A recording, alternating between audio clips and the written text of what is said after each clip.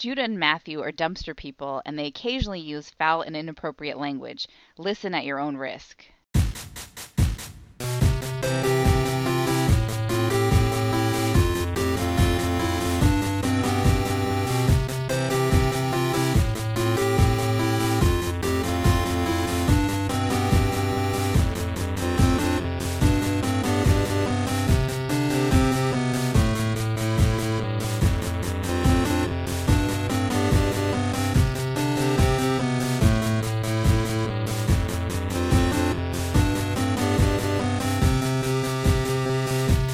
Welcome to Brother Date Mailbag Edition. I'm Matthew. I'm Judah.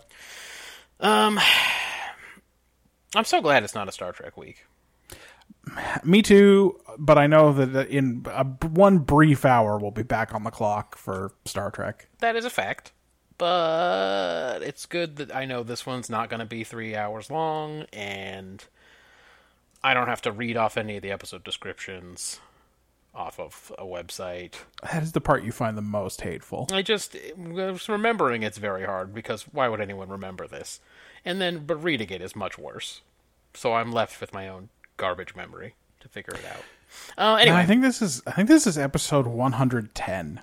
Does that seems insane, right? We've done a lot of these. Well, okay, it's been, 2.5 years? I guess that makes sense then. Yeah. Started these in March of 16? Yeah, 2.5 years. We're good. This is like the 36th or 37th one of this year, so we're crushing it. We're doing all right. If you get over 40 a year, then you're doing fine. I think so. That's our goal anyway. Hey, it's a mailbag week. Yeah, I guess we should go ahead and jump in. I don't know if we got a lot or what, but we'll find out. We got some mail. Mailbag by Brother Date. On the 5th, Shannon wrote, at Brother Date, we have a problem with phantom deliveries from Amazon too. Our buzzer system means it's obvious when they fake a delivery attempt. Nearly every time we flag it up with customer service, they throw a free month of Prime at us. We've had at least a year free by now. Yeah. Well, I was glad that somebody else is having this problem. Because when you have a buzzer, it is very, very easy to tell when somebody has not attempted delivery. Yeah, she didn't grow up in our weird family, so she has the self-esteem to complain when something goes wrong. I've tried complaining a few times, and it has got me just nowhere. Because they can't explain. They don't try to explain it. They don't sit there and explain why it says it's delivered when it hasn't been delivered, or why they say delivery attempted when no delivery was attempted, because they don't know, because they're the customer service people. I had a delivery thing where I ordered something on Saturday, and they were like, hey, we'll send it to you tomorrow. It's going to come on Sunday. And I was like, fine. Yeah. I'm not going to turn that down. Then it didn't come on Sunday. And then they sent me a thing like late Sunday night saying, oh, your delivery's been delayed. It'll come either Monday or Tuesday. Then it came super late yesterday evening. Like while I was out watching the new Chinese Acrobats with Katie. So like definitely after 6 p.m. Okay. Which is pretty late for deliveries here. But I didn't get the delivery notification. And then today I got a notification saying your package will be delivered today. And then 1 second later, your package was delivered. But it was delivered last night for sure. Yeah, it's weird that these carriers don't seem to have any kind of system. Yeah. You'd think it would be an easy system. Like, did I deliver it? Yes or no. But they ain't on top of it. Nah, though. Nah. Also on the 5th, Shannon writes, at Brother Date, Omri's magical birthday gifts. Patrick gave him the figurine, his brother gave him the cupboard, and his mother gave him the key. Okay. The key was his grandmother's, and it's hinted that it's the source of magic. In the sequels, the kids do time travel using the key. So it's a magic key that can do anything? Yeah, and is it the kind of key, it's like a master key, it just fits in every lock? I guess it must. I mean, it fits in a bathroom cupboard, but I'm guessing that those don't have real sophisticated locking mechanisms. Sure, but when you and I were talking about this, I think we suggested that the only plausible explanation was that all these gifts came together, because why wouldn't they? Right. But now it sounds like everyone just kind of like half-assed it, and they're like, "Hey, happy birthday! It's it's a cupboard." So his shitty friend giving him the Indian figurine, I get. He has a cowboy figurine. He wanted someone to push around. Right, exactly. That makes perfect sense to me. Said, now you go lay down by the river. His brother giving him what she described as a used bathroom cupboard? That's a very strange thing. What does that mean? Remember the time you gave me an empty box? Well, that's because I wanted you to commit suicide. Right, I think this is the same scenario. I think when you give it was a new box, though. It was a very elegant box. I was, when you're told to commit suicide, I think that's like the nicest possible way. Yeah. A tasteful box.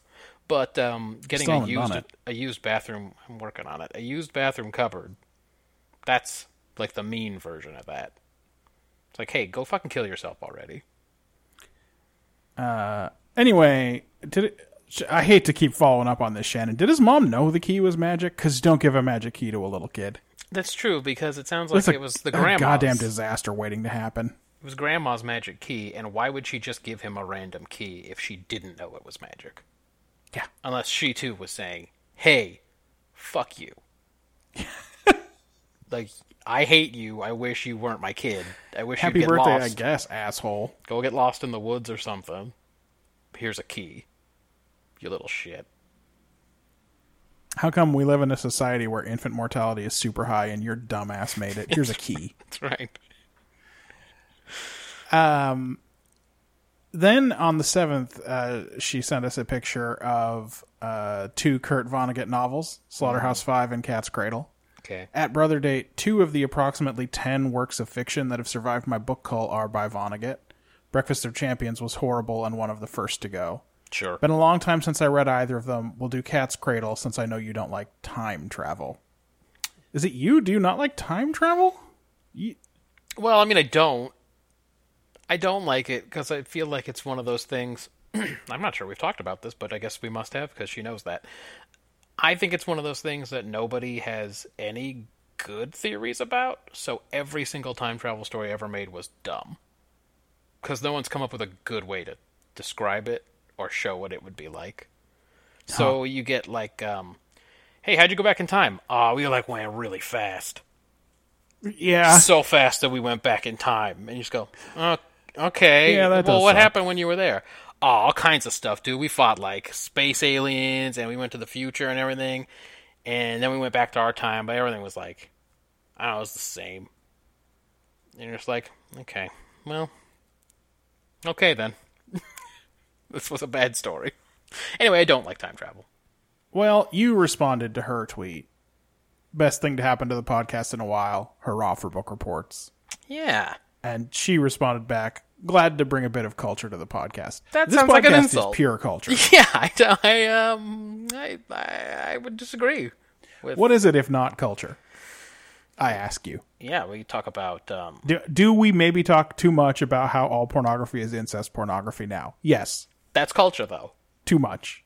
But we didn't invent it. Yeah, that is American culture circa 2018. And there's the Haps with K-Paps. Yeah. Right? That's culture. That's somebody's culture.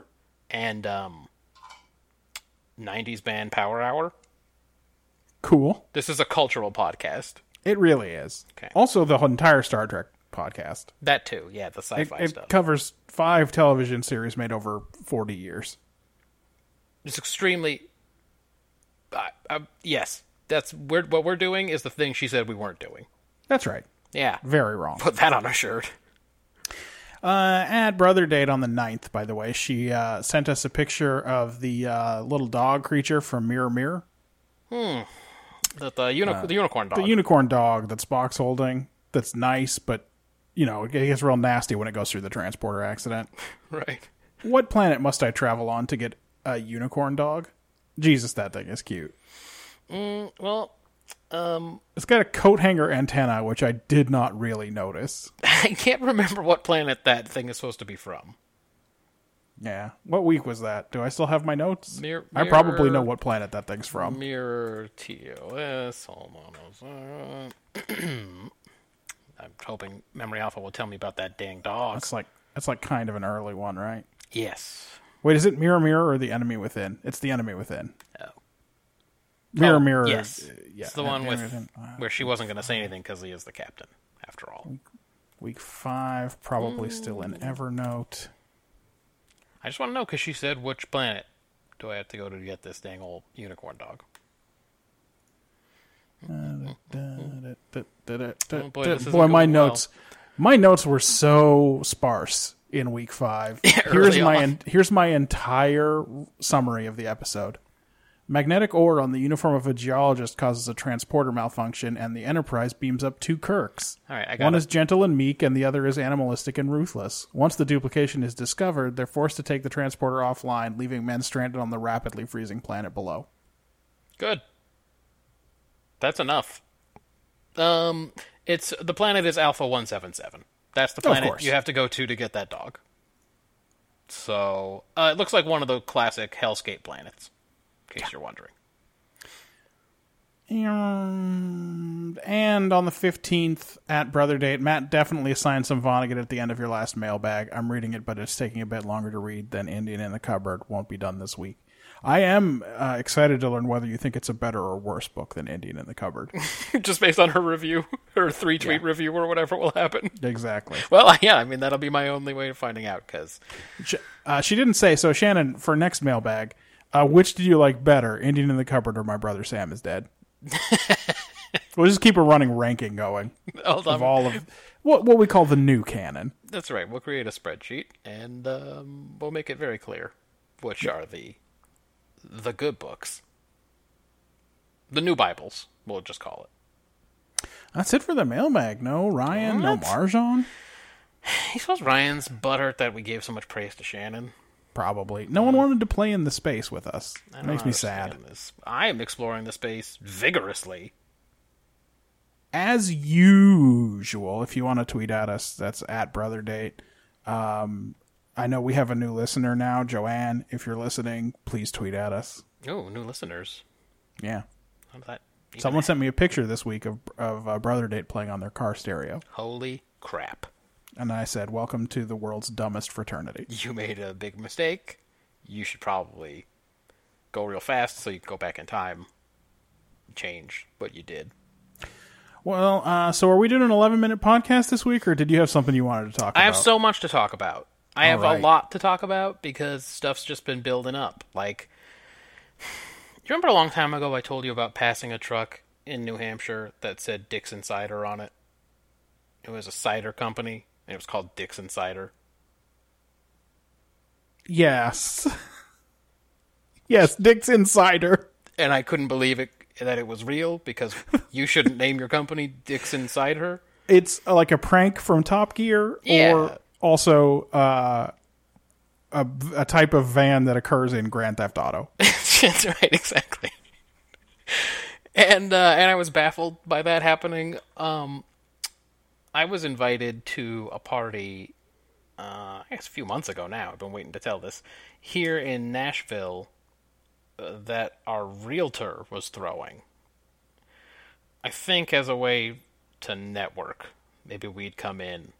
Maybe we'd bring someone. Maybe we would just spread all the good word about their super Realting? super Aryan realting company. They sent us a Christmas card last year, and it was like the whitest picture of people I've ever seen. There was like 12 super white people, most of them with like fake blonde hair. Was there coded language about how they'd find you the right neighborhood for your family? It doesn't have to be coded around here. That's the thing about the Oh, South. I see. They could just come out and say it. They could just be like, The code is no blacks. No blacks. That's how they say it in code. no blacks, no dang Mexicans, all that stuff. They're very agitated about Mexicans in the South, even though they don't have nearly as many as like California or Texas. Do they have you heard like any crazy rumors about Mexicans that they've got down there that don't make No. any sense? I would love to know what the local bad stereotype take is. You mean something along the lines of, if you throw the beans at the homosexual, the beans will explode? Yes. And that's how you know they're homosexuals. that's the one that I usually go to when I'm describing something like that, an insane stereotype. I don't know. We did have someone on our stupid HOA here say something about how the Mexicans that came and worked on the roof didn't do a good job or something. And Marjan and I just looked at each other and went, yeah, we made it. We're really here. You done the dang thing. We're in the American South. So we were invited to this place called Diskin Cider, which is a brewery and eatery. I mean, I guess it's the same joke if you're a robot and sex is weird for robots. That's right. Well, we all know it is. Every movie with robots coming to life, there's a weird sex part, right? People gotta have sex. Was there with one in robots. Short Circuit? Oh, absolutely. The guy who's pretending to be Indian, Yes. he definitely nails Johnny Five. Okay, I mean, cool. it's implied. It was the 80s. They just basically showed him like waking up the next morning, but they for sure did it. It's not worth looking up that guy's name. He's not Indian. That's the main thing about it. It's very frustrating, but also I kind of appreciate how hard he tried. Is it okay to say that? It's probably not, right? I mean, like, it was a poor casting decision, but the guy put the work in, is like, what you're saying? Whoever decided that was obviously in the wrong. But that Whoever guy... said, that's good enough. That guy's got black hair. Right, but that guy, I feel like he went to work. He studied. And he tried his best. Because there were a lot of people... Now, granted, it was the way back times. But there were a lot of people who didn't know that wasn't an Indian guy. Now, if you watch it, you go, me when I was huh? 8 that it wasn't an Indian guy. Exactly. But I think nowadays, an 8-year-old would go, What? That's not an Indian. That's not right. So anyway, I was reminded of Dick's Insider when I was invited to the Aryan Realtors party at Dick's Insider. Do you think he wanted to serve Dick's Insider and he was like, I can't. This is a networking event. I This can't. is professional. I do love that joke, but I can't.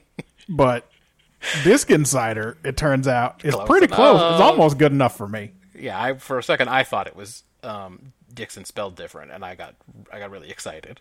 And then I saw what it was, and I said, "No, I'm not going to your stupid party. Yes, I am white. I will not be attending. That's actually how you RSVP. First question is, are you white? Second question is, will you be attending?" Well, there's my phone. We're doing good work. Yeah, this is a good episode, I think. This is how you know the good stuff's coming. It might be time for us to get started on another project. Well, that ball's in your court. It is in my court. Ball's in Biscuit's court. It's me on Biscuit. Let's just play a game. Oh, shit, you got a game? Let's play. It's not a fun game. It's fun for me. Let's do Video Games Power Hour. We only did it once.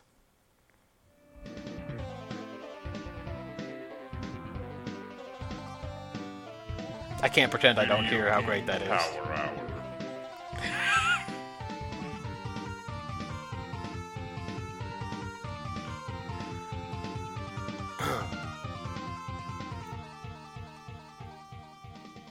I love that song. It's such a good song.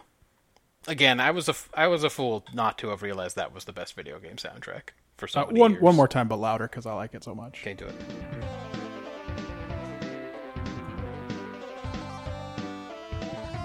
Video Game Power Hour.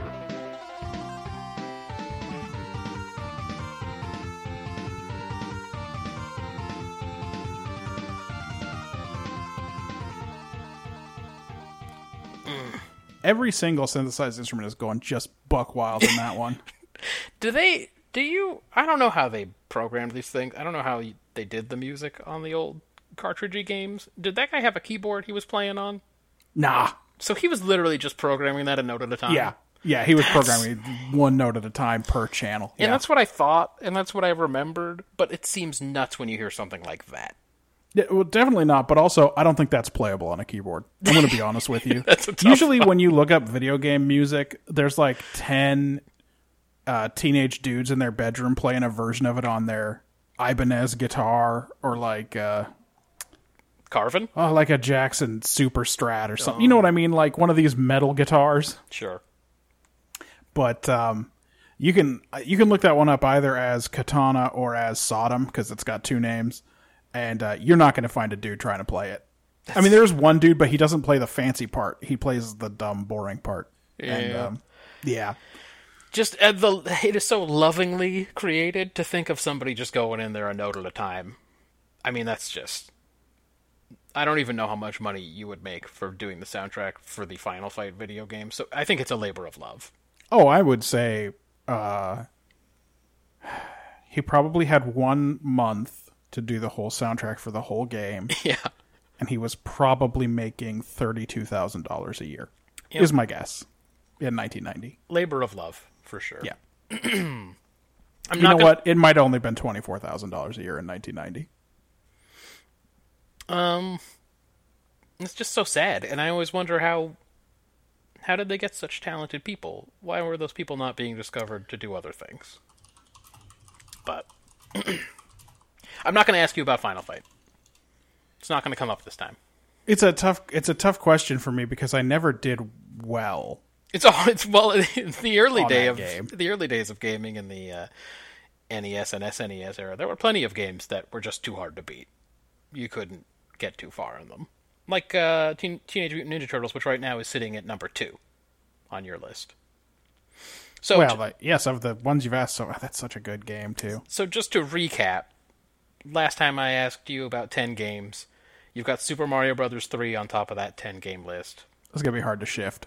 Teenage Mutant Ninja Turtles, Final Fantasy X, Fallout 4, Grand Theft Auto Vice City, Airport Tycoon, It's a good game. Air Combat 2, F-Zero, California games on the Atari 2600, and Jet Moto. Even below California games. There aren't many Atari games that I'm going to put worse than Jet. Maybe Burger Time. I'm not a big fan of Burger Time. I love the idea that there's going to be a Jet Moto floor on this. We're like, oh boy, is it worse than Jet Moto? Yeah. That's going to be the tough one. I'm sure you'll think of something, but it's going to be hard. Well, today I went with some good ones, just to get them on the list. Cool. But I'm actually going to start with Animal Crossing, the first one for N64 and GameCube. Cool. I think we played this one on GameCube, if I Yes. remember correctly. That is correct. So, Animal Crossing. This is a game where you move to you have no past. You move to a new Right. town. You get put to work by a raccoon dog who runs the local general store, and you meet wacky animal neighbors, and you build an idyllic forest society. And you're in debt the whole time to that raccoon dog. You're in debt, but like in the best way it's possible to be in Oh, debt. sure. Yeah, like It's if you don't better play even for than 3 years student and you turn loan it back debt. on, he doesn't come after you and try to murder you or anything. Yeah, like you can pay it back whenever. You just can't get a bigger house till you paid off the old one. Yes. Yeah. And if you pay off all your debts, he builds you a statue. So That's actually pretty good. that's cool. It's wasteful, but it's cool. That's the video game equivalent of really good credit, I guess. This this is actually- what I would call a good game, and also like it kickstarted one of my favorite series. Yeah, I was going to say, we've played a number of these since then, and not only that, it kind of hits your sweet spot, right? Which is, this is a game essentially about collecting things and checking things off of lists. That is correct. Yeah. Like, what new fish are available this month? I gotta catch those fish this And month. it's only available from 5 a.m. to 5 p.m., so I can't Yeah. fish for this one at night or whatever. Yep. You know? So this is check out a strategy guide or get a game fact to find out when all the shit's available and then do it all. Yeah. This is a real good game, but you have, in your initial 10, I like 7 of them a lot, and I'm okay on F-Zero, so it's like, it's mostly going up against pretty good competition. Yeah. Well, what I'm trying to do is name games that you have actually played enough to have an opinion. Yeah. I am, for me, the first Animal Crossing. Did the first Animal Crossing, do you remember if it had KK Slider? Yeah, it did. It had KK Slider? Yeah, Okay. I remember what a mind blow it was when he would like play a song, and then like they'd play the credits Yeah. while he was singing his song. He'd be like, "Oh, I got to show up Saturday night after 8 p.m. or whatever because KK's gonna play." This is coming in for me at number 4. Ooh. This is a good game, and I played a lot of hours of it. So that goes in ahead of Fallout 4, Yes, but behind Final Fantasy X. that's correct. Okay. Yeah, that was a good one. That was a fun game. How about video pinball for the Atari 2600? This is what I like to call the basis of a game. If Yeah. you were like, what's a video game? This is possibly the most basic that a pinball simulation can be. Mm-hmm. A lot of pinball games have simulate the vertical nature of an actual pinball machine by having it be 2 screens, like an up screen and a down screen, Right. and the ball will travel up between them.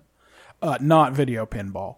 There's a plunger on the right, and a couple of bumpers, but they're squares. It didn't even occur to me that they were supposed to be bumpers, and a couple of chutes that the thing can go through. Right. And you can like get points and an extra life or whatever.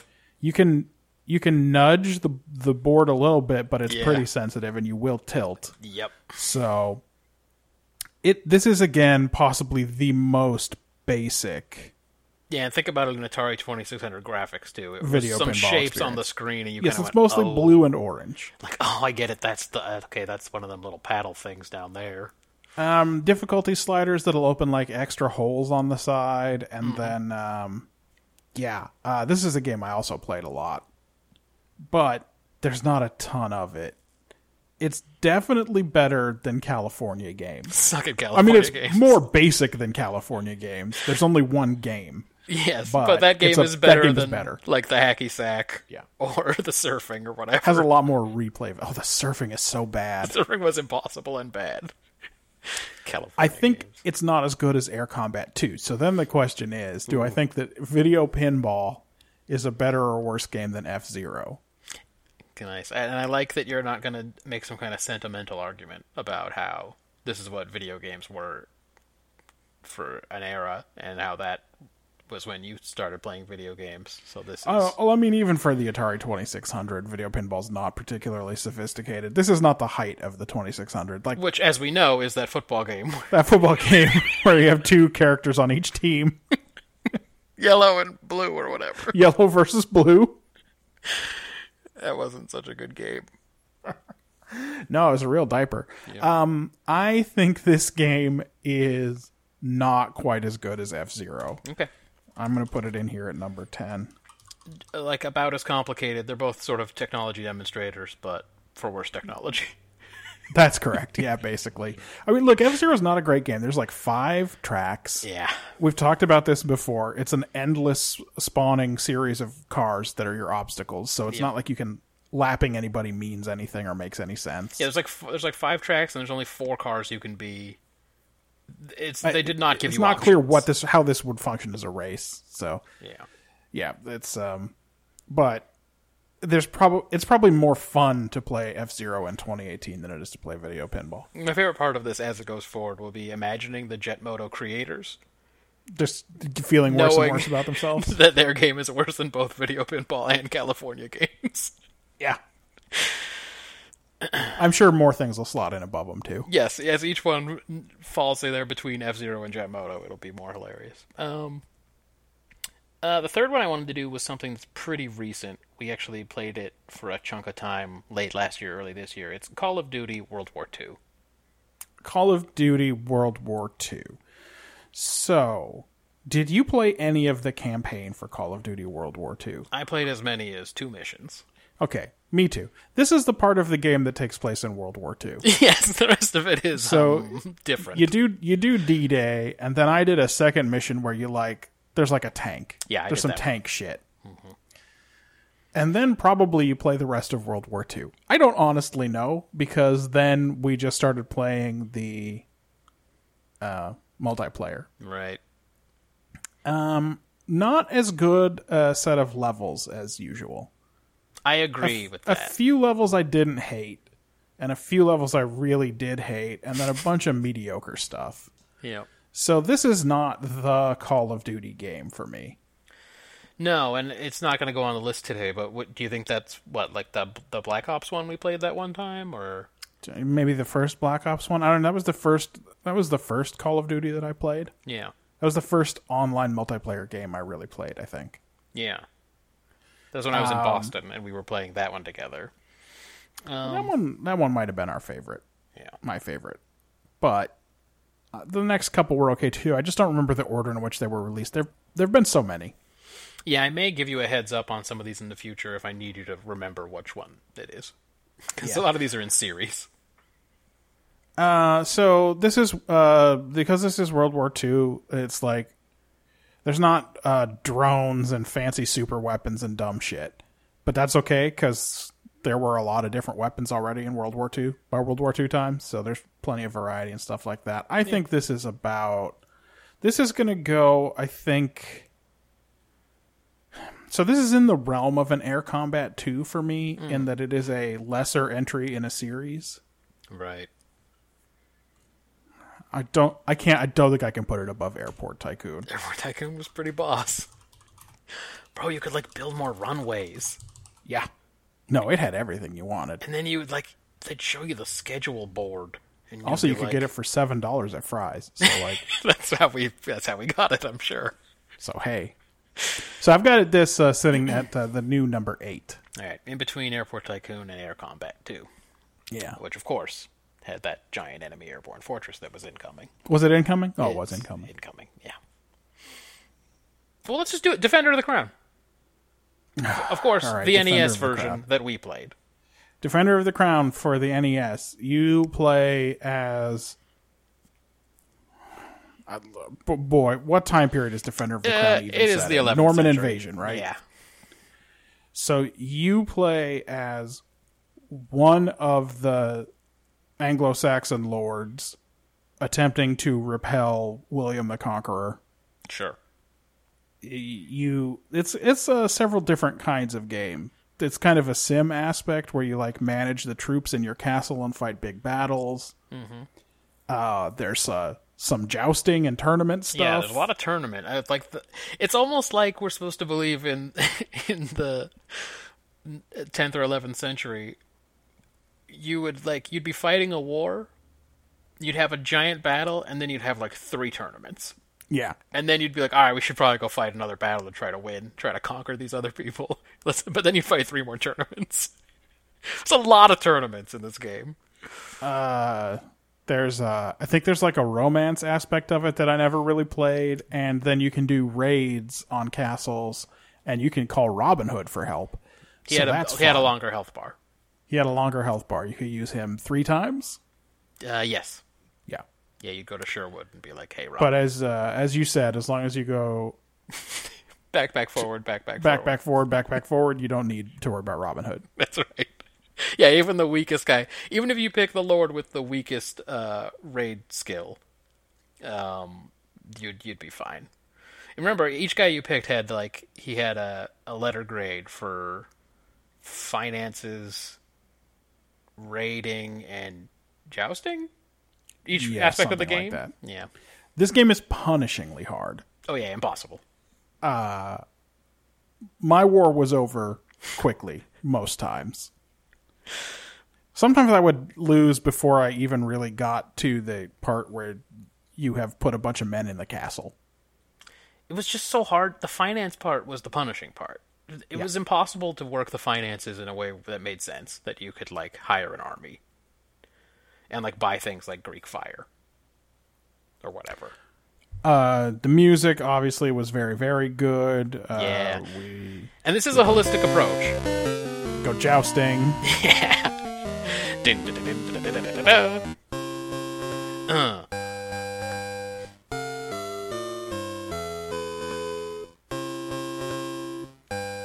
It gets fancier. Yeah, it does.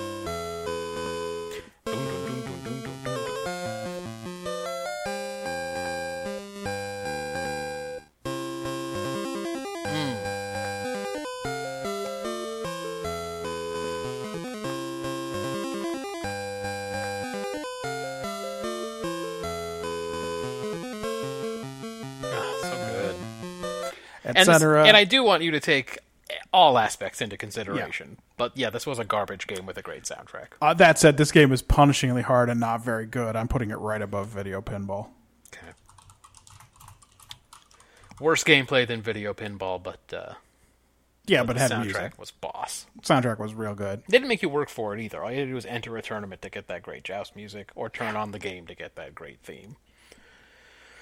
All right, it's starting to come together here. Dynasty Warriors 2 for the PlayStation 2. So, I mean, this game was a revelation. So, Dynasty Warriors 2 is a game that takes place during the Three Kingdoms period of ancient China, from the fall of the Han Dynasty to the establishment of the Jin Dynasty. One of the roughly 60 or 70 games that take place in that era. You pick a lord from one of the kingdoms. He has a special weapon, special moveset all of his own, like it was a fighting game. Mm-hmm. then there's like a story mode where you play through that entire period from that kingdom's point of view. Right. And none of what I just said matters, because what happens is great rock music plays. Yeah. But there'll be like an Erhu or something in there too. Right. Some Japanese guy shredding, and then them going, oh, it's about China. Let's put some Chinese instruments in. Every once in a while, let's pipe in a Chinese instrument and try to fool people. You drop into a map, and if, like us, the first time you play it, you don't realize that you have to kill the gate guards to stop more troops coming out, you eventually die after having killed 1,300 troops. Yes, on Yellow Turban Rebellion, your first time playing, you go, how can this still be going? I've killed over 1,000 of them.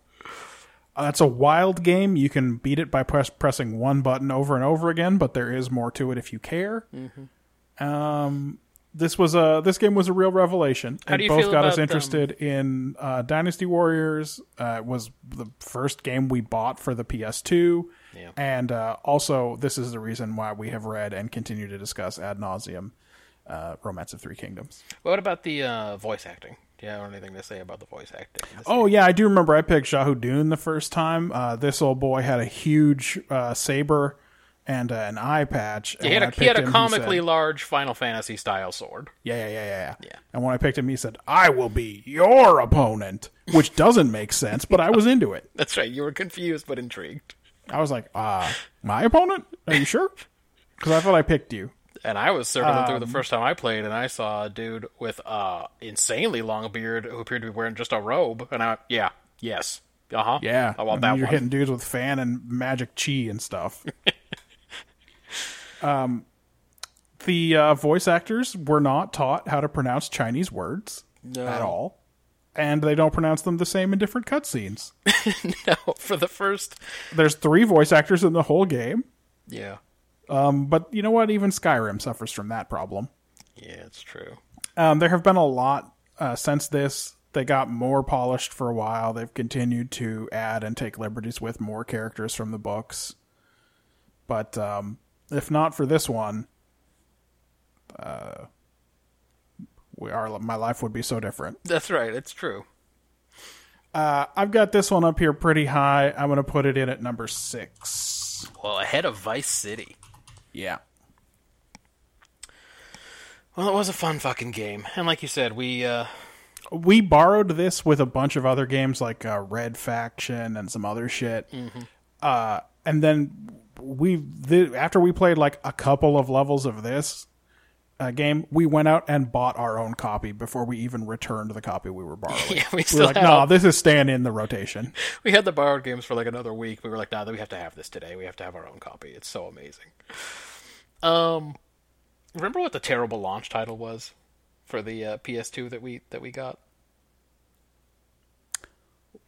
Shit. Was it not Red Faction? What was it? It was Midnight Club. Midnight Club. Do you remember how bad Midnight Club was? Midnight Club is a very bad game. If we had only played Midnight Club, we just would have returned the whole PlayStation. Like, I mean, it looked fine, right? But yeah. But it didn't look that much better than Need for Speed on the PlayStation 1. No. Right? Need for Speed Hot Pursuit. Yes, and it had no places to go. You could drive around a tiny city and do nothing. And it was an empty city with like no other cars, and you were just like, "What's this we game?" let our mom play it, and she just drove around and didn't get in any races. She just drove at a regular speed and looked at the city. It was a very bad game. Yeah. Midnight Club. Ugh. How about let's do a second Final Fantasy? Let's do Final Fantasy VIII. Final Fantasy VIII for the PlayStation. It is Final Fantasy VIII is not one of the better regarded Final Fantasies because they made enemies leveling, and I think that spits in the face of a certain type of Final Fantasy fan. Yes, and although I am that type of fan, there was a lot of good stuff going on in VIII, so I've always kind of liked it. It was very different in all of its systems and everything, like the way you had to play it. Also, and this will not sound true if I describe any of the plot, it was one of the least fantastical of the Final Fantasies. That's right. If you don't describe it, you can say it that way. In that it's like some of the people have guns and you like take a train places and stuff. And, yeah. You had But, cars yeah. and trains and It does a sorceress cry in such a way that monsters fly out of the moon? Yes, that does. I mean, it does happen. also there's some time compression. Time compression Yes, is a central plot. you do play two timelines simultaneously with different sets of characters, etc. Yeah. There's a lot to this game. One thing about this game that sucks real bad is that it has an inbuilt card game. This is the first one of these things. And what was the point of this? Were they trying to sell that game in real life? I don't know. I don't know if they in Japan you could go buy physical triple triad cards, because it seems like without a computer doing the math for you, Well, this game would be punishing. so Triple Triad at least wasn't the one with the random number. Yeah. So Final Fantasy IX Has an even worse introduced the card game game. Tetramaster, Yes. which was much worse. Much worse card game. But yeah, so in Final Fantasy, you can sort of treat it as one more collectible. Yeah. Like, you can turn the cards into items that you use to enhance your Guardian forces. I played a lot of this game. Yeah. The question for me, I think the first question is, do I prefer 8 or 10? Okay. Good way So to do at it. the end of the day, I think it's 10. Because I really like the sphere grid. So it could, again, it comes down to system, and this is, I think, is going to be pretty common because the stories in Final Fantasy are always ass. They're all real bad. So I'm not sure the story in So the story in 8 is inscrutable. oh yeah, no, I wouldn't be able to say what the hell happens in that game. Yeah. Like, nothing. These kids are all from an orphanage But they've forgotten. that they have forgotten. And the master, the woman who ran the orphanage, was like, dog level with me. Was she a good sorceress? She was a I good don't- sorceress. She was a good sorceress. But later she got possessed by the bad one. by the bad sorceress. Yeah. And her husband ran this school. Is that correct? Yep. Yeah. Yeah. Okay. And then all these orphans were trained to fight. Mainly, I just want to know, is SEED an acronym? Well, it's spelled capital S, lowercase e, capital D. So is it pronounced seed, Or which is it would make CD? sense because the schools are called gardens? Yep. Or is it pronounced CD? Because that's how I would be tempted to read that. This is, by the way, recurring in all Final Fantasy games. Is everything an acronym, and what do any of them stand for? Because everything's capitalized all weird. So now there is a whole realm here that's like lesser incarnations of titles I like. So we've got Fallout 4, Dynasty Warriors 2, Grand Theft Auto Vice City. None of these are the best of their genre. Right. Same is true of Air Combat 2 and Call of Duty World War 2, but those have their own problems. Yes. So that's why they're below Airport Tycoon. And now in this genre, I think I definitely got more out of Final Fantasy VIII than Airport Tycoon. It's a question now, I think, of Vice City. It was a fun one. It had the first one with the strip club, and it had it had Ray Liotta. If you wanted to see some titties made out of 5 polygons. Polygon titties and Ray Liotta. Well, I don't know what else you want. Boy, there's not much, huh? Yeah. Okay. I think that this is coming in below Vice City. All right. In between Vice City and Airport Tycoon. Yeah, that's where Final Fantasy VIII's going to live. Okay. How about Keith Courage and Alpha Zones? Keith Courage and Alpha Zones, the pack-in title for the TurboGrafx 16 if you don't get the one with the CD and you can't play Bonk's Adventure. That's right. Keith Yeah, Courage describe and Alpha this game. Zones is a game where you are a little kid with a tiny, ineffective sword, and you run around in an overworld, and you go into shops and stuff, and you stab things with your little sword, and it's a very bad platformer. Very bad. Your guy It jumps controls bad. very poorly. Yeah, he jumps bad, he moves bad. The cord on a TurboGrafx controller is only 18 inches long, so the whole thing feels very bad. It's like they went, look at this great technology we have But it now." has inbuilt turbo buttons, so They went, look at this great technology, but no one will ever be sitting farther than 2 feet from their TVs, so... then when you get to the end, you take a fucking rainbow down to the underworld where you become a robot suit guy with a big laser sword. Yeah. It gets bigger in every level, and it alternates colors between red and blue in every level. And you kill like a gun with legs Yeah, a like bunch a of gun other centaur. stuff. I like to think of it. Yeah, he's a gun centaur. That's a good way of thinking of it. Yeah, Maybe it's a gun minotaur. yeah, he's a gunatar. He's a gunatar. And the music's different, and your sword goes woof woof, and you cut people all up, and then like you get money down there that you can spend in the shop. I never got close to beating this game. I'm not sure. And I don't think I ever cared. I have no idea how long that game could possibly go on, but This is a game that you play when you've had enough of Tricky Kick and you don't feel like settling in for a long King of Casino session or an even longer Final Lap to Win, the passwords don't work session. yeah, I gotta beat it all tonight or I'm fucked. Yeah. So this is kind of an in-between game for the TurboGrafx.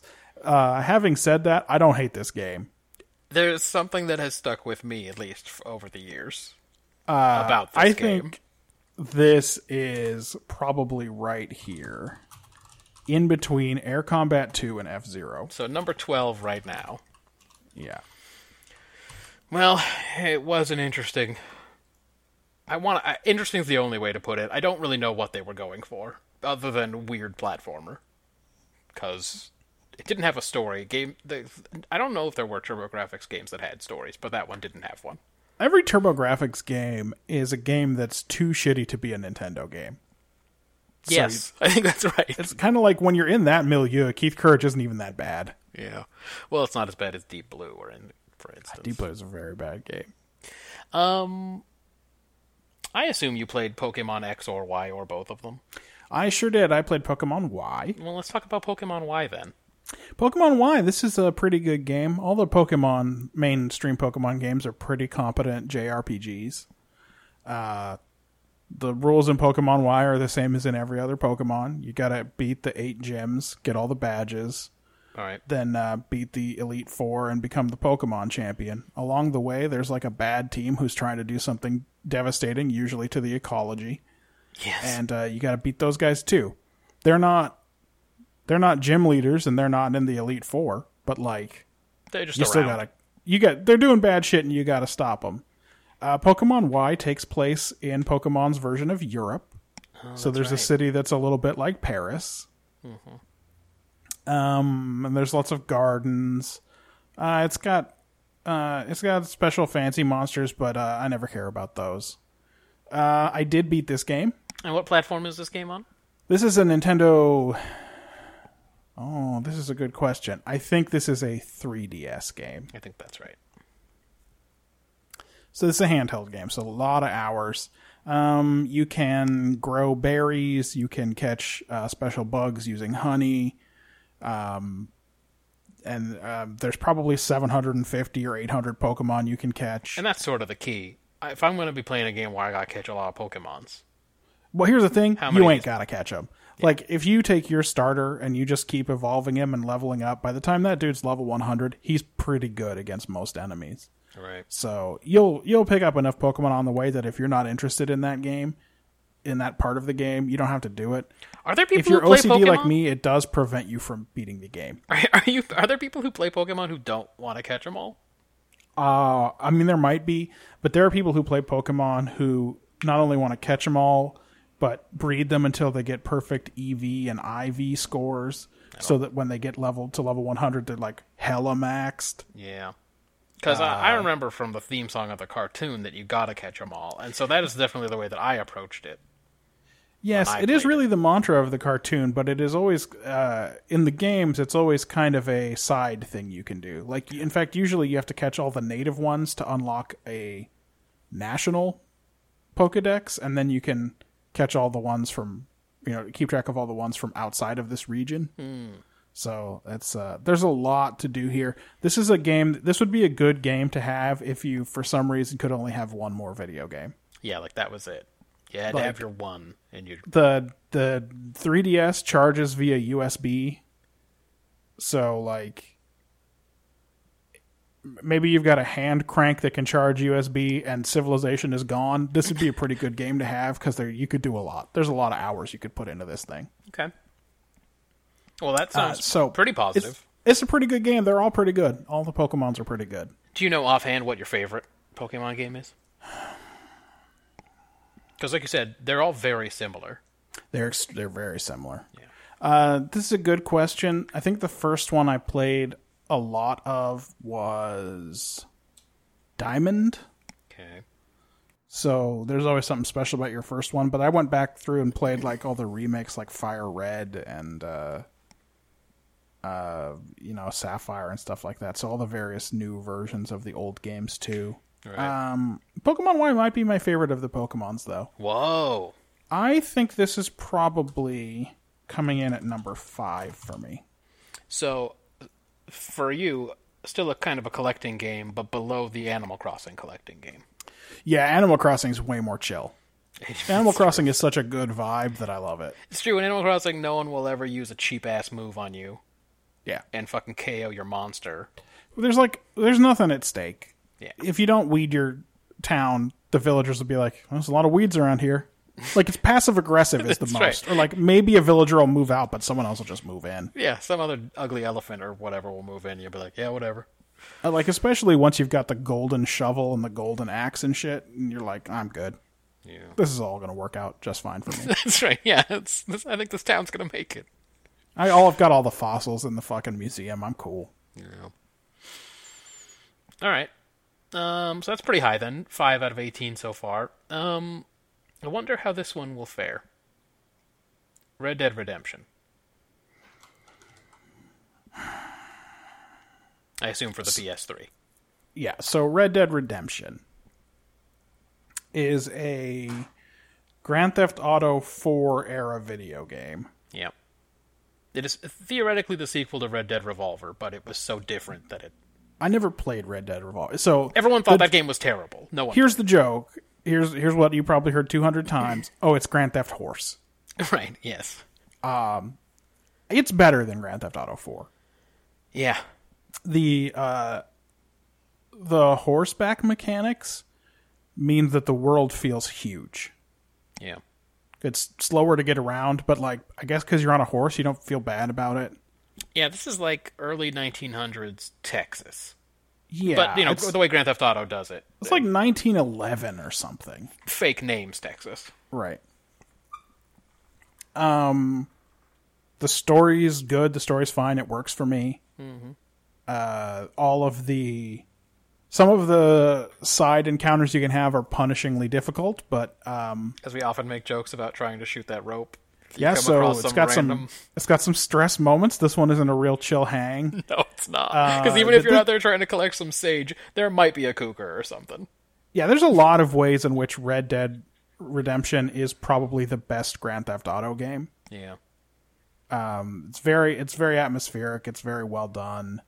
How about just riding around in the soundtrack that plays? Just every once in a while, like a sting of music. Yeah. It's extremely good. Yeah. They don't have it. So one of the strengths of the Grand Theft Auto games is the radio stations. Yeah. They're very carefully curated. There's fun gimmicks that happen in the radio stations. Eventually the talk radio got less good. Yeah. Or maybe it stayed the same and my sense of humor just got more mature. That could be. So that is an aspect that is missing in this game, but everything is so beautifully scenic, and then just the little instrumental stings that come in are always very well done. This was a great game. The big problem with this game is that all of the DLC was multiplayer, and that was the start of Rockstar's deal, right? Yeah. Like, that's how it is in Grand Theft Auto 5. I just want more of this story, and they made me wait until this month when Red Dead Redemption 2 comes out, and hopefully it'll be just as good, but like that's many, many years. Yeah, so this came out, God, I don't even remember, 2010? 2009? 2010? Somewhere in there, for sure. It's been a while. I remember I was still out in Boston.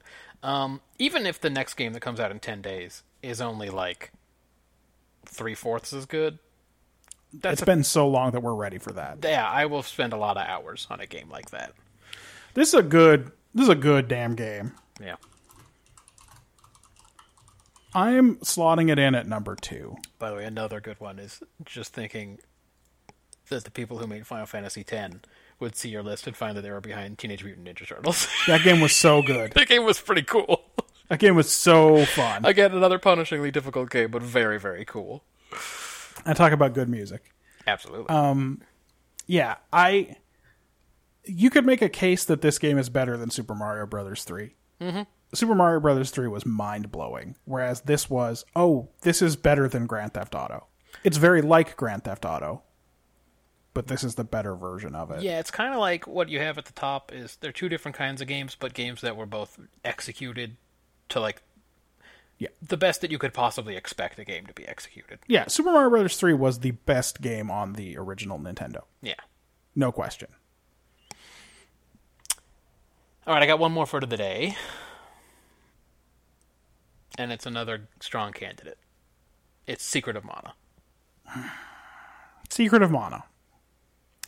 This is an action RPG where you play 3 characters who are attempting to prevent the elemental aspects of the planet from getting corrupted and prevent a terrible beast from being summoned. Yeah, they're going to reawaken the Mana Fortress. Yes. And maybe there's a beast that goes along with that. Maybe there's such as a Mana beast, and there's a Mana tree. So, story-wise, it's some typical Japanese nonsense. There is a bad empire, and the emperor is bad, and he wants to do bad magic. Yeah. And like in a lot of the the JRPGs and in this one too, the bad guy does not have any real motivation. He's just That's bad. correct. He's a bad guy. You are a literal child who finds a magic sword, and a ghost tells you, it's up to you to solve this problem. And you go around and you upgrade some shit with your friends, and you visit the wacky environments, and you eventually develop the power to save the world. Yeah, it's a sword in the stone situation too. You pull out this sword, and not only is it the ghost who tells you, well, look what you did, you gotta go fix it, but every adult you encounter in the entire game says the same thing. Yeah. It is clear to everybody that this has become your problem. That's right. And, the good guys are the guys who stay out of your way. No one really helps. The good guys are like, well, I won't try to actively stop you from saving the planet. But it's another one where you collect orbs to make your weapon stronger. Yep. And you build up your magic skills. Each character has different skill sets, but you can also freely swap weapons between them. Mm-hmm. So you can build up a weapon that you like and use it with any character, but the 2 of the 3 characters have strong magic. One's defensive and one's offensive. This was one of the first multi-tap games. I don't know if you used it. You can that play much. this with 3 people. Yeah. If you want to be frustrated by the fact that someone's not coming in the direction you're trying to walk. Yes, when me and my friends would play, it would be like, Brandon, why are you behind that rock? We can't go to the next screen because you're stuck behind the rock. No, you're the girl. Anyway. So the music on this is great. It's super fun. This is definitely a game that I've played all the way through. Even to the point of fighting knights who can randomly drop orbs to upgrade weapons. Yeah, like beyond what was supposed to be their last level or whatever. Right, yeah. And that's just a bug. It's just a straight up bug. Yeah. Yeah, great game, great music. I think there's a whole Legacy Music Hour that's just music of Secret of Mana. It's probably the only one worth listening to. Yeah. And this is 1994, I want to say. Yeah, this is 93? 94? I don't know. This is a full swing SNES. This is a Final Fantasy VI contemporary. Yeah. There are other games in the series. I like them to various other extents. Yes, such as a Legend of Mana. Yeah, but this one's definitely the tops. This is going to be in that top tier for sure. It's just a question of where to put it for me. I dropped a lot of hours into this game, but I don't know that it had as much of an effect on me as, well, I don't know. Here's what I'll say. Any of the songs from the other list we're doing, the 90s Power Hour list, odds are one of those songs, if you were to tell, it would remind me of that game. It would remind me of Secret of Mana. Because it definitely was playing on the radio while I was watching you play Secret of Mana, or you were watching me play Secret of Mana. One of those two things was certainly happening. Which was probably a large portion of the 90s. And yet, despite that, still know all of the music from Secret of Mana. That's right. Yeah, that's right. We played it enough. We played it so much that we played it with the radio on and with the radio off extensively. Yeah. I don't see how this cannot be the top game you've said so far. Ahead of Mario Brothers 3, the best game on the NES? Yeah. Well, it wasn't on the NES, so I didn't just make a liar out of myself. No, I know. I'm saying that is very high, but I would not be in disagreement because it is a boss game. You get to It's a lot more active than the Final Fantasy games because you run around and you have to actually position yourself to hit people with your sword. Yeah, not really turn-based. It's actiony. It's not turn-based. Yeah. Well, this is a pretty good list so far. Literally the only thing I've ever uploaded to YouTube is me playing the beginning of Secret of Mana. It's just me killing Rabbites for an hour. I love that you did that. Why did you do that? I was going to do a Let's Play where I just did nothing but more and more Rabbite killing, but I got real bored with it. Of the 20 on the list so far, how many would you say are games that you like? Just if you were like or not like, kind of like a Rotten Tomatoes kind of score. Just a positive. Yeah. Just a thumbs up or thumbs down. Oh boy. Of these ones that you have put on this list, I am thumbs up on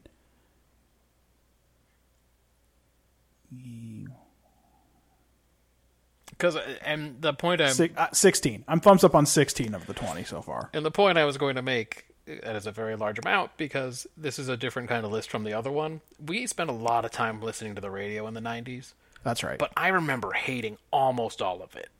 Yeah, and if we rented a game from Blockbuster and didn't like it, we were just fucking done with it. That's right. Now, look, at some point you're going to say, hey, what about the Three Stooges game? Yeah, I'll ask you to rate Bill and Ted's Bogus Excellent Video Game Adventure or whatever. Yeah. Even that I have mixed feelings about. It was the game is so wild, but it has like game-breaking bugs, so that's a real problem. That game feels like the whole game was an accident. Yes, at some point I will have some worse games to ask you about. But so far you've asked a lot of there's a lot of heavy hitters on this list already. Secret of Mana, Super Mario Brothers 3, Red Dead Redemption, etc. Yeah. You got two of the Final Fantasies that I played extensively on the list. So it's like, when you ask me about Final Fantasy 2, I'm not going to have a lot to say. It's going to be lower down. But yeah. And just the point being that this is a much more self-selecting list. It really is. I'm not going to ask you about games we didn't bother playing. Well, we had to pay money for these, whereas radio was free. Listening to Oasis didn't cost us a cent. The part I can never figure out is I guess it's because we got tired of listening to the video game music. Because it's like, I've never been a video game music guy. Like, why would we keep listening to KOME when I hated all of the music? But it's like, you can only listen, even the good soundtracks, like, you can only listen to it loop a certain number of times before you want to fucking kill yourself. Like, I like the world map music in Final Fantasy VI. Yeah. But it's just 10 seconds of that loop and then battle sound effects. And it's like, there's not enough there to keep you going. Yeah. At some point, you'd rather be like, Pot USA has a new song. Maybe they'll play it, or maybe they'll play Pearl Jam over and over again. Yeah, maybe hopefully it'll be Jeremy or Better Man, but it'll probably be the Yellow Letter or whatever. Yeah. Yeah. Honestly, at this great remove, first of all, I have strong feelings about Yellow Ledbetter because of that amazing cover. He did do a very good job. We can go ahead and do if you don't have any objection, we can do a quick haps. Well, let's hit a quick haps.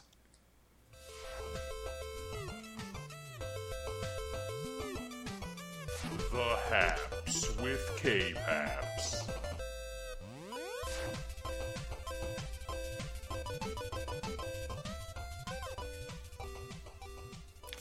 Fool everyone, they're both video game sounds. This is going to be a quick one because Marjan was out of town last week for a conference, and I was trying to kill time. And it wasn't even a Star Trek week. No. And I was scooting around Netflix trying to find the next thing to waste my hours on. And I started a Korean show called Mr. Sunshine, which is a terrible name for a period drama about Korea in the early 1900s. And Yes, all it doesn't convey that at all. the upheaval and turmoil that happens then. It's about a U.S. Marine of Korean ancestry who goes to Korea to, I think, mess around with political machinations and try to basically make it so that they're a puppet state of the United States or whatever. But how come these Korean shows can't hire Americans to play Americans? And Hong Kong does the exact same thing. You've seen plenty of Hong Kong movies where there will be a white guy in it and he's supposed to be like an American gangster of some kind, but he's not. Yep. He's Eastern European or something, and you go, oh, couldn't they have just made him Ukrainian because he's Ukrainian or whatever?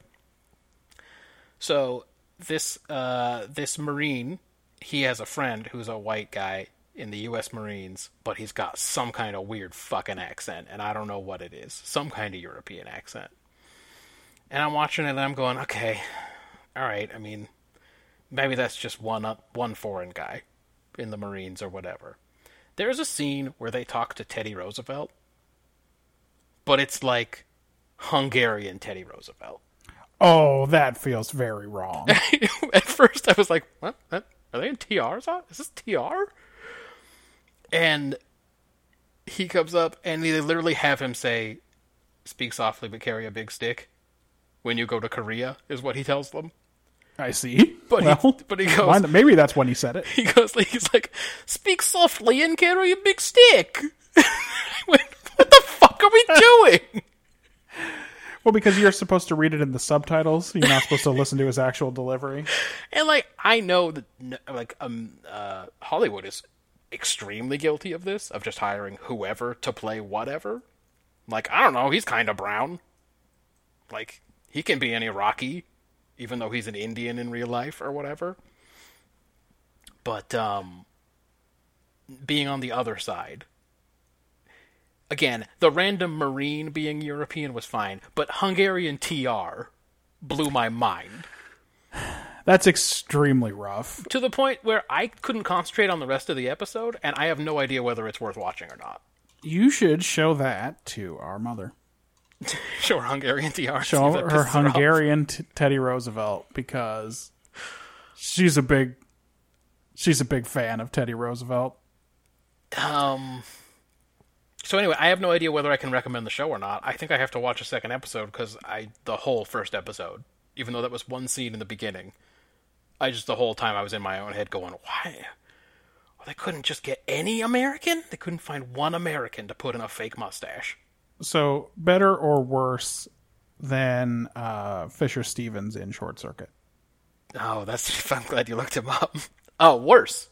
100% worse. You could not convince an 8-year-old in the 1980s or whatever. There's no way you could convince an 8-year-old in the 1980s that this was TR. Or that this was an American. So this is worse than that.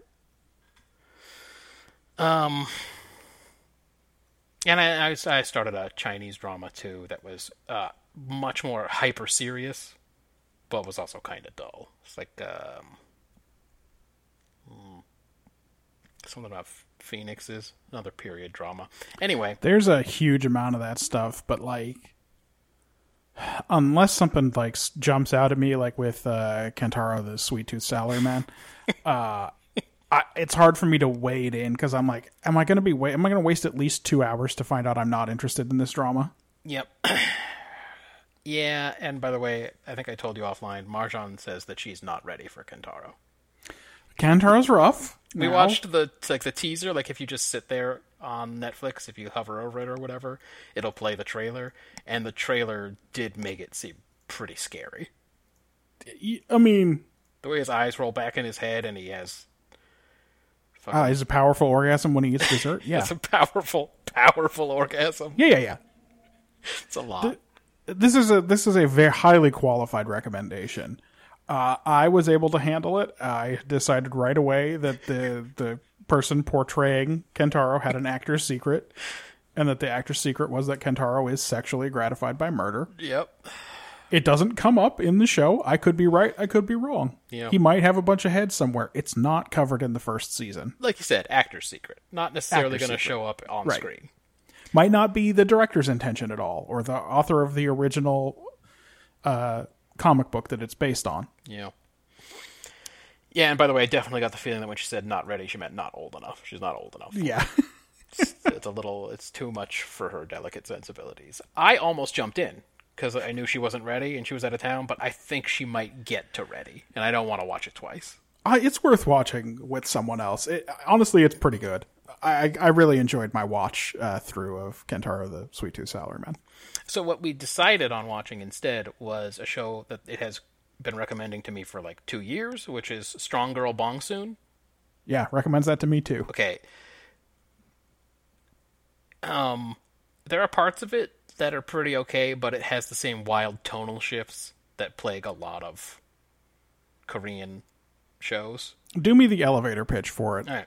It's a girl who's very strong. Yeah, runs in her family, but only the women in the family. So, like, her grandma's a super strong. Her mom was a super strong, but if you use your powers for ill, you lose them. Oh, shit. What did her mom do? She was really selfish. She used it for fame.